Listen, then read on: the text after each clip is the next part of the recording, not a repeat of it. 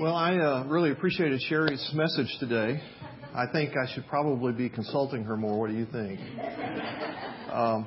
And, of course, our kids are very sharp. So what's the point of today's message? That you don't want to leave Jesus out of Christmas. I almost was going to take a vote and say, how many of you say just skip the adult message because we had the good message already? And then one of you came up to me and said, I thought the point was don't pick up Mary, Joseph, and Jesus in one hand. And I'm like, I'm not even going to put this to a vote. You need more help. So we're going to go on with the adult message. All right. I won't even tell you who that was, okay?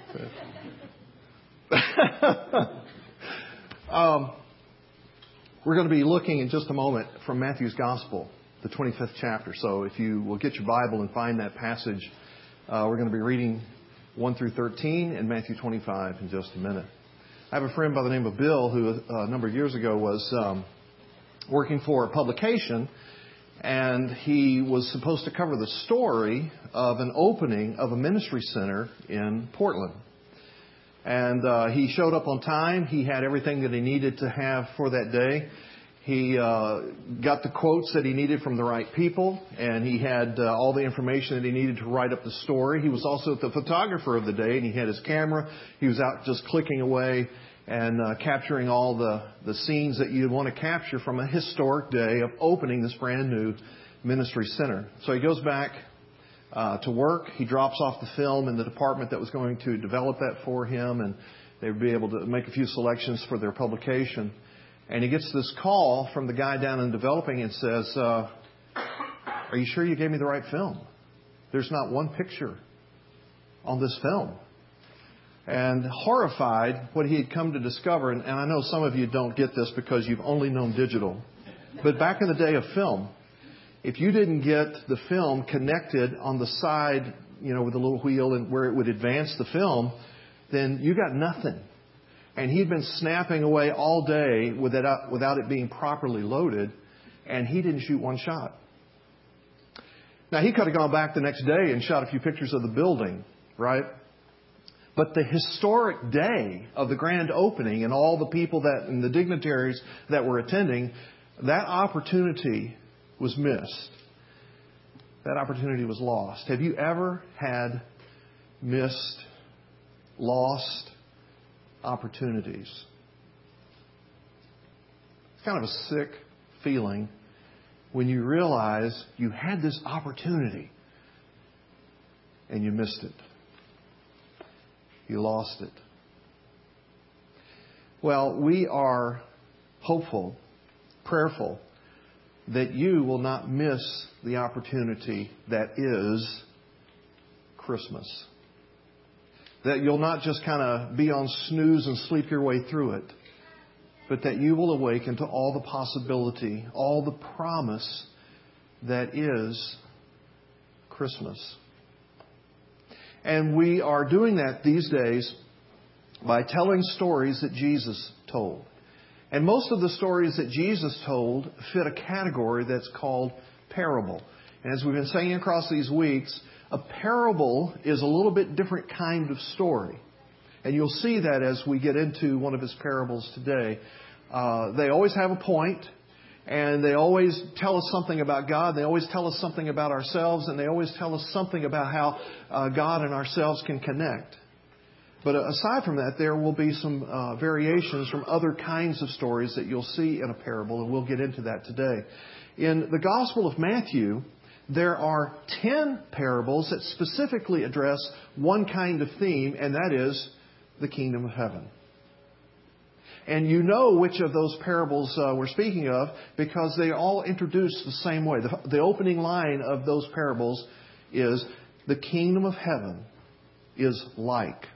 And then Jesus will go ahead and tell a story that comes right out of everyday normal living, and it will accentuate something about God, something about ourselves, and about how the two of us connect. What we have discovered over these past weeks about parables is that sometimes they disturb us, right? That was last week. We had a parable that really was disturbing. Sometimes they mirror us. They allow us to have a reflection so that we can see the inner person that we wouldn't have seen probably any other way. Sometimes the parables enlighten us, allow us to have insight into circumstances and situations. And then Jesus was careful to say about a number of them, you know what? Parables are of the nature that some of you are going to get it. Some of you are not going to get it. And in true parabolic form, he says, it depends on your heart. Got a hard heart? You're not going to get these things. You got a soft heart that's open or inclined toward God and the things of God? You're going to get these things. And you'll see what I'm talking about. Today's parable is a parable that is about awakening us. So that, as I said a moment ago, we don't just kind of miss an opportunity. We don't just snooze right through something that God is profoundly up to. And we're going to do that by looking at Matthew 25, beginning with the first verse. So if you have your Bible open, you'll want to read along with me. I'm going to go ahead and read the text, and then we'll come back and talk about it. Starting in verse 1, the kingdom of heaven is like 10 virgins who took their lamps and went to meet the bridegroom. 5 of them were foolish, 5 of them were wise. For when the foolish took their lamps, they took no oil with them. But when the wise took flask of oil with their lamps, and as the bridegroom was delayed, they all became drowsy and slept. But at midnight there was a cry, "Here is the bridegroom. Come out to meet him." Then all those virgins rose and trimmed their lamps, and the foolish said to the wise, "Give us some of your oil, for our lamps are going out." But the wise answered, saying, "Since there will not be enough for us and for you, go, rather, to the dealers and buy for yourselves." And while they were going to buy, the bridegroom came. And those who were ready went in with him to the marriage feast. And here's a sobering phrase. And the door was shut. Verse 11. Afterwards, the other virgins came also saying, "Lord, Lord, open to us." But he answered, "Truly I say to you, I do not know you. Watch therefore, for you know neither the day nor the hour." Keep your Bible open so that we can keep talking about the parable as we're moving through it. Now, every time we look at a story, it has a context. So let's think about the context for just a moment. This parable is actually in a series of 3 stories. The first 2 stories that you can just back up a few verses into chapter 24 are primarily about stories that illustrate how people were not prepared for their master's return. Jesus reminded everyone, you remember how it was in the day of Noah? God was about to judge the entire world, and everyone was clueless except for Noah and his family. They were going about their regular business. They were going about marrying. They were going about doing their work and so on like that. And then all of a sudden the floods came, and nobody but Noah was ready for that. Well, I'm here to tell you it's going to be like that all over again, Jesus said. The day is going to come when the Son of God will appear. And 2 will be working in a field. And 1 will be taken with the Lord, and 1 will be left behind. 2 women will be working in a mill. 1 of them will be taken by the Lord. The other will be left behind. Not prepared. Then he immediately went into a second story. And he started talking about how there was a master who had this vast estate. And he took one of his slaves and he made him a manager of all these other slaves. Then he took another slave and made him a manager of this other group of slaves. And he said, "I got to go off and take care of business. You manage the rest of my workers." The first manager took care of the master's slaves. Made sure they had plenty to eat, made sure that they had the kind of shelter that they needed, that their needs were tended to so that they could do the work that the master had left for them to do. The second manager said, "You know what? Who knows when he's going to come back? I'll deal with what he wants me to deal with later. And he neglected the master's servants. Didn't give them what they needed. Didn't tend to their needs. Didn't make sure that they were able to accomplish what had been entrusted to them. And all of a sudden, the master returned. And when he returned and he found that the first manager had done everything that he asked, he rewarded him. When they came to the second manager and he had not done what had been asked, he condemned him. Condemned him to hell. So it's in that context, a context of, are we prepared for what God is doing? Are we prepared for when God might come with some kind of manifestation of Himself? Or will we be ill-prepared? Will we be snoozing? Will we miss the opportunity for what God was seeking to accomplish in our lives? It's in that context that He then tells this third story, the parable that we're focusing on today. And the parable that we're focusing on today highlights the necessity for preparation in the face of delay. Do you ever feel like God is delaying? You got the sense that God wanted you to tend to some business here. Do this. Become this. Allow me to form your character in this kind of way. Seize this opportunity. Fulfill this promise. And there's a delay and a delay and a delay. I mean, when is God ever going to show up in this kind of way? When's He going to be responsive to what's going on in this scenario, in this situation? How do you stay prepared in the face of delay? Is what today's parable highlights.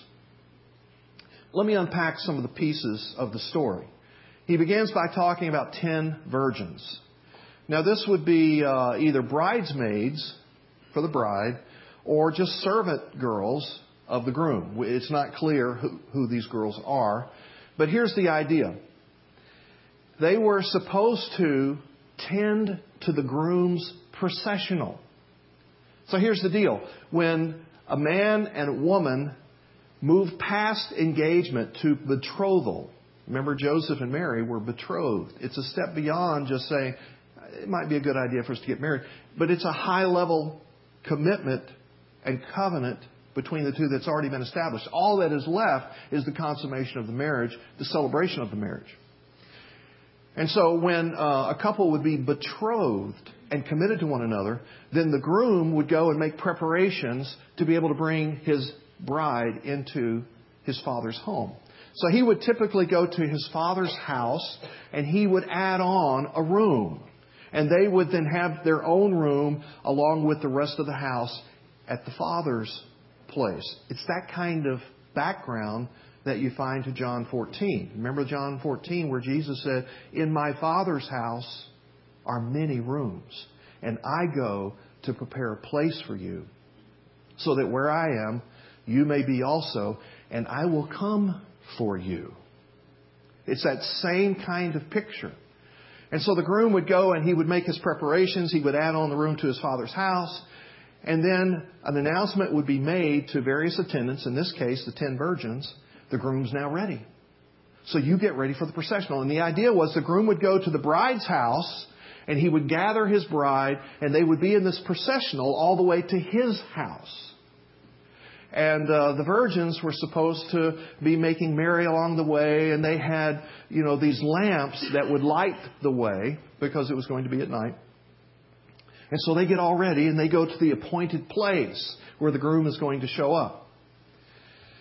And he doesn't come and he doesn't come. He's still not ready. Where is he? And we kind of fall asleep. And the next thing you know, here he is. And it's midnight. And somebody says, "Okay, he's here. Let's go." And the 10 awaken and they get their lamps ready. And 5 of them realize, you know what? We burned up all our oil while we were waiting. We're not prepared now for the processional. Now, these lamps were really kind of torches. They would be these long poles, and at the top of the pole would be this vessel that would hold the oil and therefore burn as a lamp or as a light along the way. And they had burned up all their oil.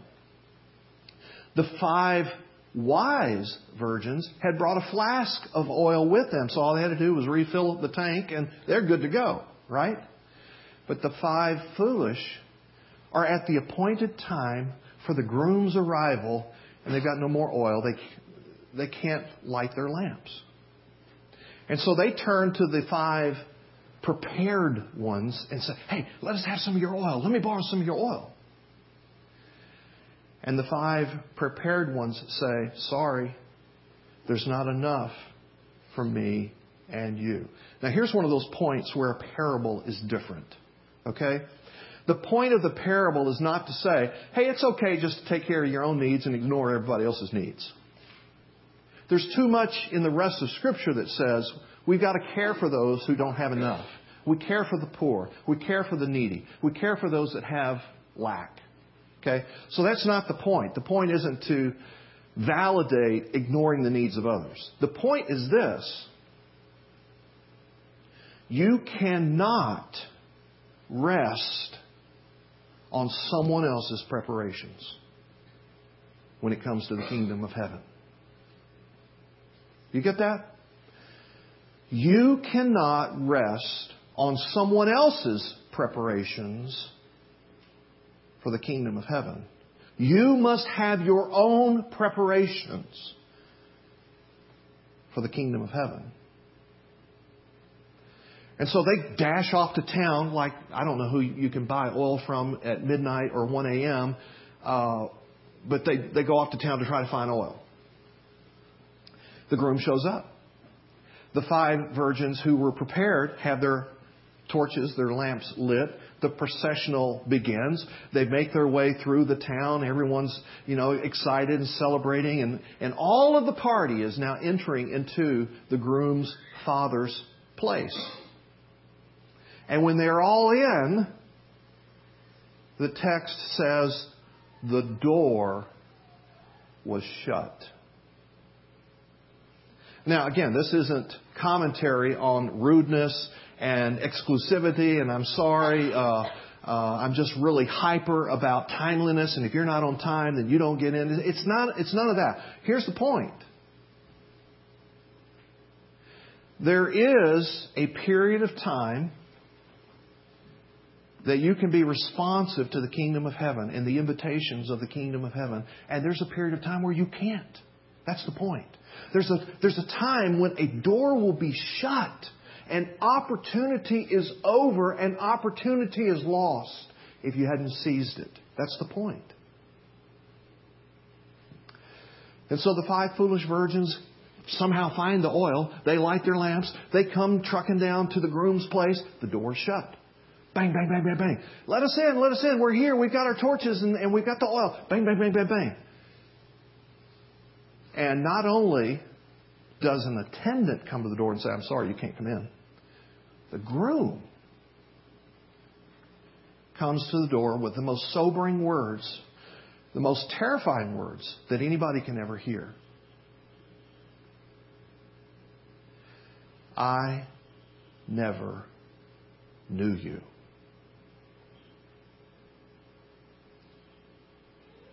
And again, the point is not, how could he have not known them? He knew he had 10 at one point, blah, blah.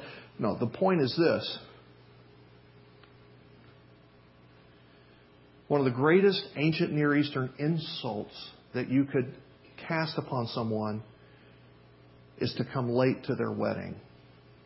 Because, these towns were small. Everybody knew everybody's business. Everybody knew the wedding was taking place. Everybody had months, if not a year, to prepare for this whole thing.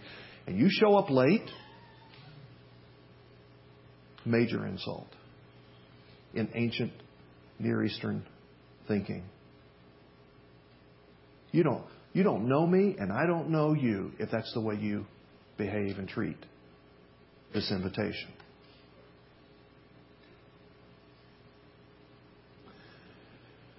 Now, to unpack that a little bit more, friends, this is a parabolic picture of the day that the Son of God comes again. We refer to it as the second coming, or sometimes referred to as the parousia of the Lord. First time He comes, and we celebrate it, He comes full of mercy, full of grace. He comes as the Savior who is going to live the perfect life and die the sacrificial atoning death. He's going to pay the penalty for our sins. He's going to make it so that we can be forgiven, so that we can be reconciled to God. That's the first coming. Second coming, He doesn't come with mercy and grace. Second coming, He comes as judge. Second coming, He comes to separate. We've already looked at these stories. The wheat from the weeds. The true believers from the pretenders. And here's the thing that's illustrated with these 10 virgins. They're all together. All 10 of them. They're all about the same kind of behavior. They're all gathered for the same kinds of occasion. They all look like and act like they have the same kind of connection to the groom. And 5 of them are not just foolish, but 5 of them are pretenders. And they miss the opportunity to not be a pretender, but to be an authentic part of the wedding party. They miss that opportunity. And it's an opportunity that will be lost for eternity. Now, Jesus told a lot of stories to highlight the finality of when the door is shut. One of those stories is about a rich man and a poor man by the name of Lazarus. And in Luke 16, the story goes on about the rich man would sometimes knock some of his table scraps off the side of the table so that Lazarus could have a little bit to eat. There's a big dichotomy, big difference between the rich and the poor. And then one day Lazarus dies. And Jesus said he ended up going to heaven. And there he is in the very bosom of Abraham. He's there in heaven. And soon thereafter, the rich man died. But the rich man was a condemned man. And he went to hell. And he's suffering in hell. And he's being tortured in hell. And it's like if I could just have one little drop of water on my tongue, it would be huge relief. It's that miserable. And across this chasm that exists between heaven and hell, the rich man can see into heaven, and he can see Lazarus there in the presence of God and enjoying the presence of God. And he calls out, "Oh, if Lazarus could only help me in some kind of way." And he more or less asked God, "God, would you send Lazarus back to where my 5 brothers are? Would you allow him to warn them about how horrible and awful hell is forever?" And you know what God says? God says they have Moses. They have the prophets. They have the stories. They know. There's a window of time to become a part of the kingdom of heaven. And after a period, the window is shut. If they won't listen to Moses and the prophets, they won't listen to someone who has risen from the dead. See how it's kind of a foreshadowing of things that were about to happen with Jesus? But let's bring it home. Let's fast forward 2,000 years to today. Friends, you've had Moses and the prophets. Would it make a difference if one had risen from the dead? Would that story then be the final piece that would convince you that there's a day of salvation and beyond that it's over and I need to tend to today and prepare my life for all eternity? Would that convince you?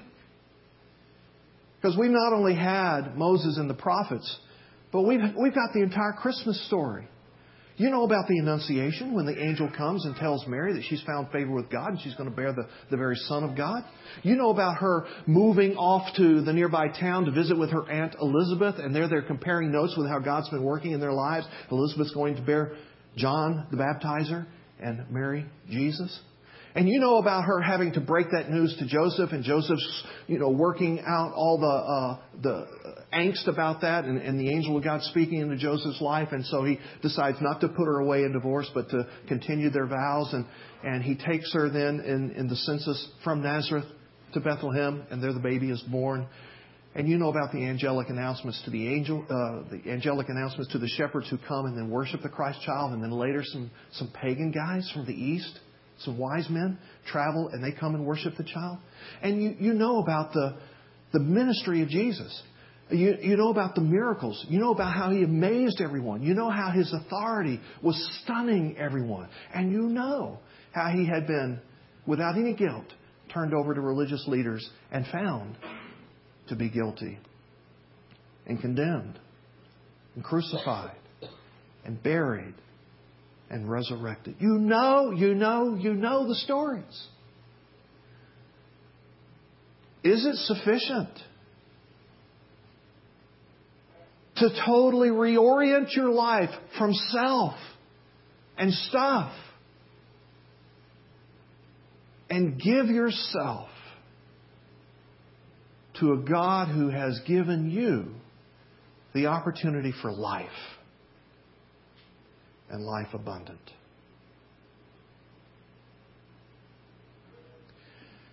The Christmas story is a story of love, God pursuing us, and hope that out of that pursuit we could be reconciled to Him. James 4:8 tells us, draw near to God. He will draw near to you. So like the parable of the day and the 10 virgins, friends, just because you hang out with Christians, just because you're in this place, just because you might say a prayer or you might serve in some kind of way, you might even give an offering, friends, that doesn't mean you have the kingdom of heaven.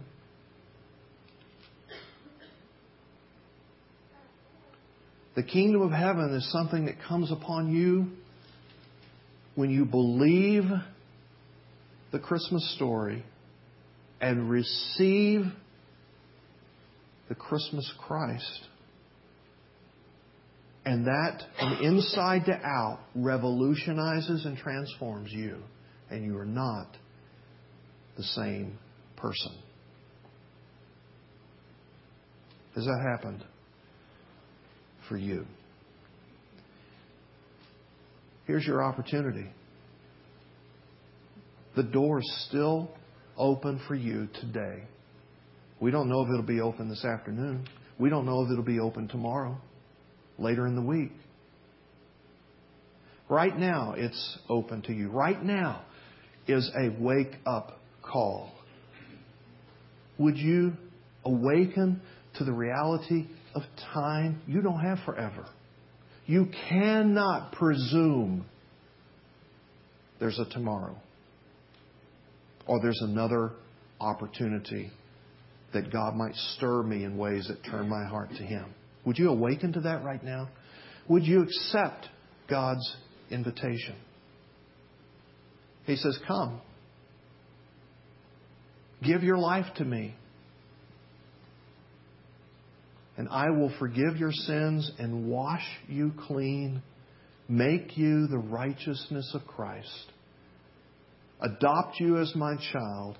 I'll prepare a room for you in my Father's house so that we might be together forever. Would you accept that invitation?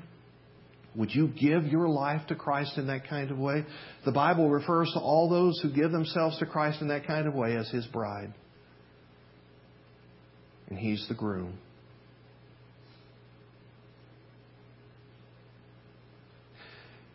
Would you allow Him to so invade your life that the kingdom of heaven comes within you? It is not just something off there and then. It's here and now.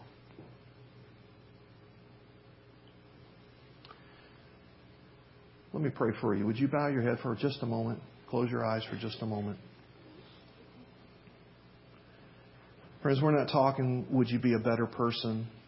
Would you do good things? Would you get more religious?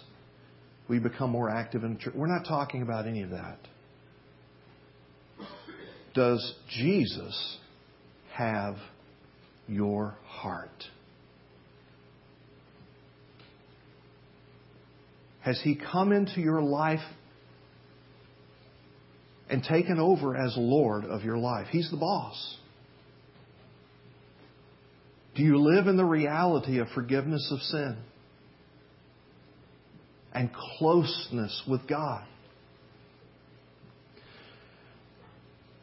So, Father, I pray for my friends in the house today. For the person that still has not crossed that line of faith and given their life to You, I pray. Would You stir inside of them right now? Would You touch whatever fear, whatever barrier, whatever concern, whatever selfish piece still remains? Would You just touch that and help them to see it for what it is? Would You help every person in this room today to be able to say yes to Your invitation? Yes, I believe in Jesus. Yes, I will follow Him with all my heart, all my life. Yes, You are my Lord. You are the boss of this life. Help us with that, Father. We pray. In Jesus' name. Amen.